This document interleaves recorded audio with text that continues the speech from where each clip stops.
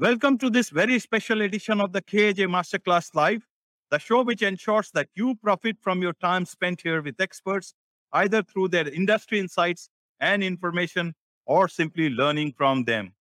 And talking of profit, there is a $35 trillion opportunity in the USA. Yes, $35 trillion. And whoever can act fast will create that value that much fast. The US has an enormous wealth transfer on the horizon, the granddaddy of wealth transfers. The implications are nothing less than seismic and very profitable too. Depends on which side you are seeing it from. A great opportunity for Indian businesses, investors, and HNIs indeed. And that's the reason for this special show. So this is the first part of the 5 series that we are rolling out on this particular topic. And this is the first episode on that. And to tell us more about this greatest wealth transfer in history, the $35 trillion opportunity in the USA, let's go to the man himself who told me about it. The man who is watching this space as closely as possible to profit those who would want to profit from it. We have David Walters, founder and CEO, Stream Powered Consulting, directly from the USA. David is a company value maximizer expert, helping business owners increase the value of their exit 2 to 11 times. After a successful career in corporate multinational companies, he now helps business founders maximize the value of their business in preparation for the founder's exit. As a chartered engineer for almost 40 years, David is particularly well suited to work with the founders of engineering and technology companies looking to exit within 1 to 3 years. A former nuclear submarine weapons engineer officer and submarine special operations expert, he brings this steely-eyed discipline to help his clients realize maximum value when they exit their business. Welcome to the show, David. Hey, Jay, thank you very much. That's a great introduction. Thank you. This is indeed a huge business opportunity, the $35 trillion opportunity. What exactly is this $35 trillion train wreck? Tell us about it, David. Well, I mean, it's called the greatest wealth transfer in human history. I'm calling it the $35 trillion train wreck. And as with all crises, as with all potential disasters, there's opportunity for those people that look into it. So, can I share some slides with you, and I'll talk you through. Yes, sure. Thank you very much. Okay, so the $35 trillion train wreck. This is the transfer of wealth from the boomer generation to the next generation. And it's been assessed in the US that as the boomer generation retires and then ultimately expires, all this money that they've amassed over the last 50 odd years is going to be handed down to the next generation. Now, the reason it's a train wreck is many families have not prepared themselves. So the taxman is going to have a huge bounty in the form of estate duties and death taxes and whatever else. So a huge amount of this money that should pass from one generation to the next is going to be siphoned off and taken by the taxman. So that's bad enough. But the next part is even worse, is that of that 35 trillion, a huge amount of that is actually in business value. And that's really why we're talking today. Tell us about the baby boomer generation.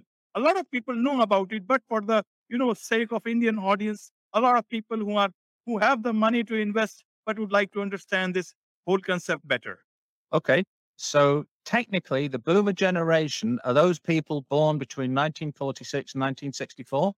So they were the post-war generation in the US. And obviously that is the time when the US was in its absolute economic ascendancy. The 50s and the 60s, when the US was the absolute economic powerhouse of the world. So these people made their fortunes, they built their businesses, they invested their money. And now that money is, someone who was born at the end of the boomer generation is in their late 50s, early 60s. Someone born at the beginning of the boomer generations in the 70s and 80s. So that money needs to be transferred to the next generation. And in the business case, the way that money needs to be transferred is by handing over the business. And that's where the train wreck is going to happen. And I can explain that with a couple of other slides. Yes, please. Okay.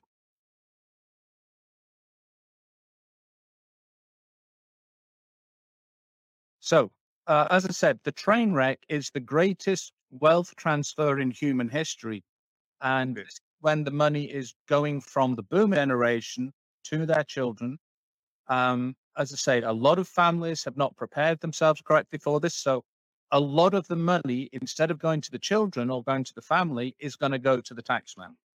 That's Okay. that failure of their tax planning. That's not why we're here today. But where the real opportunity lies for business owners and business investors is the fact that out of the 35 trillion, more than $10 trillion of that value is in the form of businesses. Okay. There's 4.5 million businesses in that basket of $10 trillion of value that need to transition from the original founder, who was a boomer, to the next generation. Okay. And so Okay. if you're a business owner and you've built your wealth in your business, and 60% of business owners say that, part of their wealth strategy is being able to sell the business. The problem is the vast majority of business owners get this terribly wrong. And instead of getting a high value payout, they get very, very badly disappointed. Um, Okay. if you look at this figure here, over 98% of businesses exit for almost zero value. So although 60% of business owners say we want to sell the business to make money to fund our retirement, to fund our retirement years, and we want to leave a legacy for our children, over 98% of businesses, and it probably, if we're being absolutely harsh and hard nosed about it, less than 1% of businesses actually get sold for a fair and reasonable price. The vast majority, the exit is when they shut the doors. The owner's lucky to get a fireside sale of some of the assets they have left. But the whole life of the business, the whole value that was created just gets lost when the business actually closes the doors and stops doing business. And that's the tragedy. So many people are looking forward to this windfall, but the vast majority never get that far. Okay. So, David, before we go on to any next slide, let me ask you one particular question in this particular regard is that uh, why is it that the transfer of wealth or businesses is so difficult for American entrepreneurs or the boomer generation onto their next generation or the generation that actually will inherit them? Why is it so difficult only in the US and not anywhere else? Can you explain that better? Sure. I don't think it's just the US that's facing this problem, but I think just because of the size of the US economy and the size of the boomer generation, the situation is just much, much more obvious in the US. I mean, every country has a boomer generation, but it really is only the US that the boomers were the dominant generation during the period of economic ascendancy. India is now becoming an economic powerhouse. India is growing. Indian businesses are doing great things, but this has happened in the last 10, 15, 20 years. So this is not the boomer generation. This is the generation behind. Right. In India would face the same problem in say 20 years, you know. But now the problem is clearly in the US, predominantly that because of the age of the people and because of the economy, it's a much, much bigger issue than it would be in other countries. If people want to invest in the US and really establish a business foothold, now is a perfect opportunity. So I will come to that specific question, how Indian entrepreneurs, Indian businesses can make use of that. But David, just explain me that you said that 98% of business exits are for zero value. Are the businesses in such a state that if they are not bought by somebody else who can create value, or if they are not passed on to that next generation in a very nice state of affairs, there would be 98% of that business will be of zero value. Can you help us explain that part of it? Sure, absolutely. Okay, so the first reality is that um, 2/3 of businesses don't last more than 10 years. So people building their business, unless they do well, 2/3 of them fail within 10 years. When a business fails and shuts the door, there is no value remaining. It's just, it's a fireside sale. There may be some small assets that are recovered, but it's not it's the business doesn't get the value that it deserves. Of the 33% of businesses that make it past the 10-year point, of the businesses that actually get put up for sale, only 5%, only 5% of those businesses actually get sold. So it's 1 in 20. So if you do the maths, assuming, and this is an assumption, assuming that every business that is 10 years old or older actually formally gets presented for sale, only 5% close the deal. So that means that 98.35% of businesses end up in a zero value exit. And it's actually higher than that because of the businesses more than 10 years old, not every one of them goes to sale. So that's why I say, in my mind, less than 1% of all the businesses actually get sold for any real value. And if you remember the previous slide that said there's 4.5 million businesses worth $10 trillion in value, less than 1% of those are going to make a high value exit. So that's 4.5 million, or 1% of 10 trillion is whatever, 100 million or 100 billion. That's a huge amount. But there's 99% of that $10 trillion of value will be lost unless somebody picks up the business and keeps that value going. That's the situation we're in. That's a lot. That's a lot of numbers, David, even from a digesting point of view. And 4.5 million firms representing more than 10 trillion in business value. That's a lot of business. That's a lot of money involved. So what can business owners do in the US to protect their wealth? In terms of Indian audience, there are a huge number of businesses who have very close connections with the US, and maybe this they can find important for them to look at US businesses which can suit their growth. Sure. Okay. So the first thing is you actually need to think about the overall life cycle of the business. And we teach there are 7 levels in the entrepreneur's journey. Okay. The first level is what we call traction. So that's when you're starting the business, you're seeing if you have something you can sell. Then you go through the growth phase, through the expansion phase, then the business pipelines, which all businesses tend to do. But then once you get to the breakout would include the owner increasing their own pay to make them feel more confident and feel more comfortable. Implementing an advisory board to help them because they're going to have to make some big strategic decisions to maximize the value. Once they've got their advisory board in place, then we look at a deliberate process for mergers and acquisitions.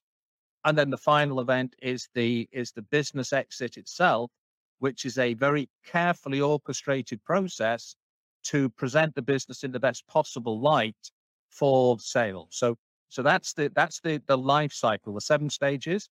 What we find, so the first thing, a lot of businesses never complete that journey. They get stuck in the growth and expansion stage. They never achieve the state that we call scalable. So what we say is for a business to be scalable, they should have a system for sales and marketing, which is repeatable, and they should have their business operations all standardized and run by other people. So if the business owner or the founder is the center of the operation, that is not a scalable business. And then the risk is that if you bought that business, when the owner leaves, the value goes with them because they're the one that knows how the business works. So what we do is we teach business owners how they can protect their value. So there are 2 elements. The first thing is what we call an SDE. SDE is seller's discretionary earnings. Okay. This is the way a business broker would value the business based on the revenue and the profit. Okay. And this is applied to what we call an owner-centric business. The multiplier that you can achieve for an SDE valuation ranges in 1 to 4.5 times the annual profit. Okay. So for example, if we said that we had a business that was doing $2 million of revenue at 15% profit, the SDE would be in the range of $300,000. At that range, they would get a multiplier of, say, 3.0. So that business, as an SDE valuation, would be valued at $900,000. If, however, the business owner goes through the process of implementing professional management systems, okay, and that means they have standard systems for their sales and marketing, they have standard systems for their business operations, they have quality assurance programs. They go through the whole ISO program so that their business is not centered around them, but the business stands alone from them. That's when we can say they have professional management systems. Okay.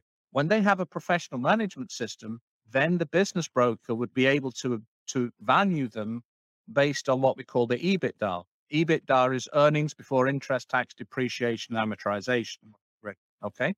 Now, let's take the same business and let's say that that business was doing $2 million of revenue at 15% margin. So its EBITDA is around $300,000. Okay. But now the multiplier is in the range of 4 to 35 times. So I typically deal with engineering companies. If we look at the tables from 2021, an engineering company would be valued at, the average was 8.22. Okay. Okay. So if you think about our initial company that was valued at 3.0, simply by implementing the professional management systems, the value of the company is increased by 270 odd %, just because the business is now more viable to sell without the owner involved in the business. Now, if you want to take this even further, and this is some of the strategies that we do, different businesses have different valuations. Okay. So if you are in a primary industry, mining, fisheries, lumber, things like that, you would be lucky to get a full valuation. Over the previous slide, that's you'd be lucky to get a full valuation. Okay. So primary industries, mining, fisheries, lumber, things like that, you'll get a 4 times valuation. However, if you got into the SaaS business, a SaaS business can get a valuation as much as 35x. Okay. 35 times the annual profit. What's even better with the SaaS company, if you think about the primary industry, they may be running at 7 or 8% margin. If you look at retail stores, for example, they can be running down at 3% margin. Okay. We always try and get, if we're working with a company, we always try and get them to deliver 20% profit. Okay. A SaaS company can easily exceed 80% margin. So now let's look at that $2 million company. If they have a SaaS element to them, or if we can package them so that part of the business we can roll out as a SaaS product. Let's say that half their business is they have a software service they provide to their clients. We could take that $1 million worth of SaaS product, okay, which is running at 80% margin. So that's $800,000 of profit, and then give it a 35x multiplier. So let's make it a 30x multiplier. That's 800,000. That's 24 million compared to 900,000. Okay. Even if you couldn't roll it out as a SaaS product, if you just took the basic engineering company, the business, just by going through the professionalization process, it means the business would be worth $2.5 million compared to 900,000. Okay. So what we teach the founder to do, you may have heard of the E-Myth with Michael Gerber. This was very popular years ago, and he did an update to it a few years ago. But the E-Myth said, as a business founder, you start by working in the business. You are the guy doing the job. You're doing the service delivery. You're providing your customer satisfaction. Then, as you become more mature, you need to become a true business owner, and you need to start working on your business, not in your business. We take it a stage even higher, and so you need to step above that, and you don't see your business as being the sole source of value. You need to work over your business, and then look at the whole value chain. And your business is just part of that value chain. And one of the techniques we do to increase profit is to say, let's look at the value chain. Let's look at your top 7 expense items and see if through strategic mergers and acquisitions, we can actually buy those expense lines and bring them into your corporate entity as profit centers. So immediately Okay. it turned an expense to a profit, the revenue in the business goes up. And then when you get that higher valuation, you get a much higher payout. So these are some of the tactics that we can use, but the strategy is to help the business owner or the business founder work over the business. So they're looking at the whole value chain and where they can add value and where they can maximize their value, as opposed to working on the business when they're just looking at their business in its singular point. So that's what we do. Okay. Okay. David, now tell me, let's look at it from both the sides. You are the go-to man. You are the one who has been watching this whole unfolding of events for the last couple of years. And now is the time that it's in actually working out. And this process, this whole wealth transfer will take perhaps a decade or more, because as companies will get transferred, as assets will get transferred, and that's where different companies from different parts of the world will come. So the first part is from the US side.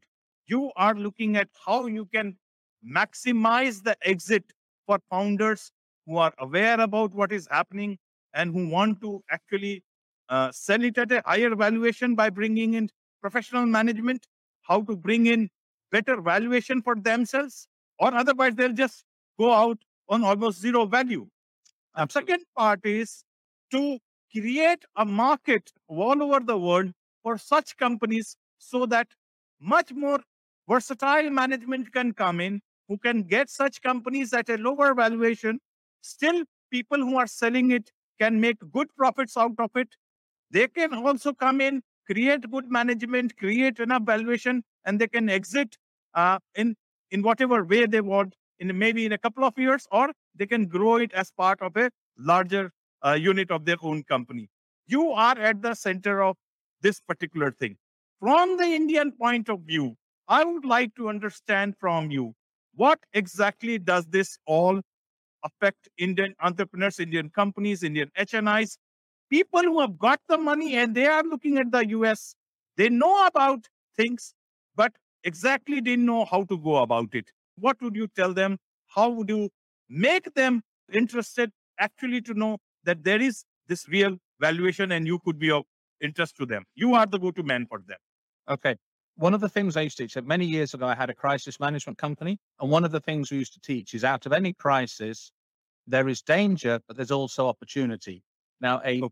a Chinese linguist picked me up on this, said, no, the word Weiji does not mean that. It just means a crucial point. But this is the issue. So there is danger. There is danger to the existing business owners. But we are at a crucial point when something begins to change. Now, there's two ways this can play out. The business owner can stay doing what they've always done. They become what we call the legacy business. They then go into the zombie stage. So basically, they're dead, but they don't know it. And eventually, the business dies. And the Okay. valuation at that point is zero or very close to zero. Or they can do the breakout. Now, if you remember, I said less than 1% of businesses actually get bought. And there's 4.5 million businesses that are in this $10 trillion wealth transfer. So if you Okay. said that less than 1% actually get bought, that means there's over 4 million businesses in the US at the moment that are looking at that are at risk of going down this death spiral to a zero value exit. Okay. Okay. And a lot of the business owners don't even know they're at risk because they're so busy working on the business, they haven't had the time to bring their head above water and say, I need to be looking over the business. I need to see where this is going. So this is where the opportunity, this is the crucial point when the change is happening. A lot of business owners just won't be in a position to go through the process to maximize the value and to get out. They're going to stay with a low value operation. So a business owner or an entrepreneur that comes in with a clear vision of picking up businesses that are on that downward spiral, turning them round, going through the professionalization, implementing professional management systems, and then maximizing the profit, can then set themselves up for two options. And what I'd like to do is, I think on the next slide, we talk about where the Indian entrepreneurs can really succeed. So So the ways that people can get involved is This is the most interesting part, actually. The uh, easier they understand, the easier it will be for them to come in. Then US is just a flight away. sure. Okay, let me explain. So if an Indian entrepreneur wanted to take um, advantage of this opportunity, there's two ways they could do it. They could just come in and say, "Hey, Dave, we want to co-consult with you," and that's fine. But that's not really where the value is. They could go and get a license as a CFE, what we call a CFE consultant. But again, that's a $50,000 fee, and then you've got to build your marketplace and everything else. The real value for the Indian entrepreneur is two options. Okay, the first one is to become a business flipper. In this case, they look at buying a business, and we would recommend you want to be in the 1 to 5 million annual recurring revenue. And the reason we recommend that is the business has got to be big enough so that it's got room to grow. You don't want a business that's just struggling and bouncing along, just making payroll. You want a business that's viable. They're more than 10 years old, they've survived, but the business owner, the founder, just hasn't looked up to see this train wreck coming towards them.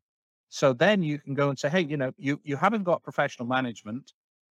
On one of the previous slides, we said the acid test between a owner-centric business and professional management is, can the business owner take a month off and the business then be operating as effectively when they return? And if you ask most business owners, can you take a month off from your business and have no email, no phone call, no contact with the business, and everything be doing just as well or better than when you left? Most of them would look at you with horror in their eyes. They couldn't possibly do that. So this is the opportunity for a smart investor, for a smart entrepreneur. You could come into the first option is you become a business flipper. You look for businesses that have got potential to improve their valuation. You buy them at the lower valuation point, you implement the professional management system, and then put them back out to the marketplace as a professionally managed business so that they're an asset that someone else would want, but you have got that anywhere between 2 and 11 times increase in the value of the business. Now, people would say, well, that's not fair because you're taking the business away from the business owner. No, what you're doing is you're helping the business owner avoid a zero value exit. Right. You're not stealing somebody's business. You are helping them get value for something that if they're not careful, their value is going to go to zero in the near future and they're going to lose it all. So this is actually a very altruistic service because you're helping preserve the value for someone who's going to lose it. And then you are being rewarded because you're then increasing the value of that business rather than letting it just decay to nothing. Right. So that's the first option. It's just to buy and flip businesses. And there's lots of people setting up. The more you look around, there's more and more people coming in doing programs and courses on how to become a business exit strategist. There's an organization now called the EPI, the Exit Planning Institute. They actually certify people as exit planners. There's lots of peripheral activity all around this space. Now, for the really smart entrepreneur, this is where they can hit big money. This is what we call the vertical roll up. So remember I spoke to you about optimizing the value chain. Right. Right. If an entrepreneur comes in and says, okay, I want to, or I've got experience or I've got knowledge in this vertical, I want to build value. I want to build a consortium of businesses that support each other, that we get multiple value from. So if remember I talked to you about the E2P exercise, turning expense items into profit centers. Right. What a smart Indian entrepreneur or investor could do is find a business that's got good potential, so it's got good fundamentals, but they haven't necessarily optimized. Buy that business, go through the optimization process. So it's now a professionally managed business. It's got the higher valuation. It also is more able to then buy other businesses because it's at a higher value. Then what you can do is you can start to buy other businesses in that vertical, in that niche, which are complementary. It may be that all you're doing is buying market share. It may be that the other business has nothing of value that you don't already have, but you buy it from the owner who has not optimized. So you're paying the lower valuation. You buy their market share. That market share then comes into your high valuation business. You're providing better quality service. You're providing better quality products and services, better value to your customers. You're also increasing the value of your business, and you are then better able to buy another part of your value chain. Now, this is where you hit the sweet spot. Once you get the business value over $10 million, so $10 million of annual recurring revenue and 20% EBIT, then you become very, very appealing to private equity firms. Okay. It's an inverse relationship. The more you're asking for the business, the more people who are interested in buying it.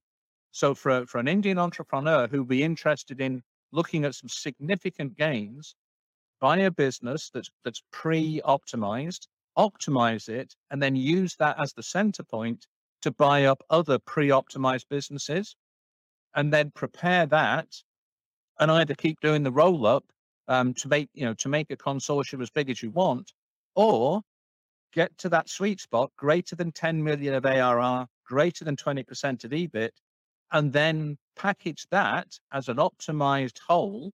So you've done all the work, you've taken out all the inefficiency, you've created all the value, and then you sell that to a private equity company or a family office who are just looking at investing their wealth in something that will be reoccurring. And then you get the high value payout, because not only would you get the payout from the value improvement you did on the first business, but you'd also get the multiplication factor of bringing in multiple other businesses and rolling them up under that single vertical to then package that and sell it off. So that's where the really serious investor can make a lot of money. And as I say, there's well over 4 million businesses that, if the owners don't wake up soon, are going to tend to zero value. So this is a huge time for a savvy entrepreneur to come and establish himself, buy a business, optimize it, then start the roll-up process, and either keep that as their own consortium and their own sort of foothold in the US market, or sell it to a private equity company and take the cash and just start again or do whatever they want. So it's a huge opportunity for people with the vision. And you're going to be helping a lot of business owners who, because they're not paying attention, are going to lose all the value from their life work, which is a tragedy. Right, right. And also saving a lot of jobs. Exactly. Now, there would, in any optimization, especially when you do a roll up, there would be some job losses. Similarly, for an Indian entrepreneur, you've also got huge opportunity for labor arbitrage. So if you look at the US companies, you say, okay, this is what we need to stay in the US, but these, especially if you're building a bigger business, these functions we can offshore. We've already got functionality in India. So then not only can you get the optimization of the business optimization, the value increase, the roll-ups, you then can see another way of increasing the profitability through labor arbitrage. Okay, David. Okay, a lot of money and a lot of businesses actually out there in the US, David. Now, tell me, David, there are a lot of US companies also who would be interested in those businesses that are up for, grabs, or will be a better fitment for that. So what is the trend in that happening? And secondly, what sector should Indian companies, Indian entrepreneurs, Indian HNIs, they can look at in the US in this big opportunity that's there? The whole marketplace is open. There is no specific niche that is better or worse than another. So for an Indian entrepreneur, I would say, play to your strengths. If you've already got experience in a particular vertical, start looking in that vertical. And then it's a case of looking for a business that you can buy, optimize, and then either flip or use as the basis to grow a consortium. So there's no specific vertical or niche that is hotter than another. It's across the whole industry. For the US businesses, again, they can do exactly the same thing. But the first thing we have to do, and what I'm trying to do, is through the evangelism, is help business owners understand that they first and foremost have to professionalize their business to achieve that, it can give them the tick in the box that they have professional management. And at that point, we would consider them to be a scalable business. When we consider them to be a scalable business, then we can do all the clever stuff about profit maximizing, merger and acquisitions, strategic, the E2P process, all of these other things that then dramatically increase the revenue and the profitability. But you have to achieve that first tick in the box, which is to say, I now have professional management and I am a scalable business. And so that's what I'm trying to help US business owners realize, that without that, they inevitably will go down that debt spiral, and lose whatever value they've already built in their business. Okay. Okay, David. So suppose I'm an Indian business person. I've got lots of money, and I'm looking for investment, and there are so many right fits for me in the US. But uh, I knew about this particular thing, but I didn't know whom to contact, where to go. I heard you, and and I got interested. Obviously, this show is not enough for anybody to understand the whole stuff. How do I get in touch with you? How do you take it forward? What will be the process? Anybody that's genuinely interested about looking at this opportunity, they can connect with me several ways, through LinkedIn or through my email. And once we've established a connection, I'll be happy to set up a call and just understand what their expertise is. And once we know what their capability is, we can then look at opportunities as to where they could leverage that to establish a basis in the US. Right, right. That's good. In fact, I'll put some of your details onto the YouTube description so that people can know. But obviously, your name is very much searchable, and you can be found by anybody who can independently want to find you. And Yeah, as that's I say, I'm always on LinkedIn. I'm very active on LinkedIn, so people can connect with me there, and I'll respond almost straight away. perfect. That's a lot of money you talked about this evening, David. $35 trillion opportunity in the US. And that is something, a lot of people will be interested to grab a bite into the big apple. We'll try to dissect more of this particular opportunity and see that how it is making a lot of sense to a lot of people who have got the money to invest and who are looking to invest. Thank you very much for your time indeed for this particular edition of the KAJ Masterclass. AJ, it's been a pleasure. Thank you. Thank you.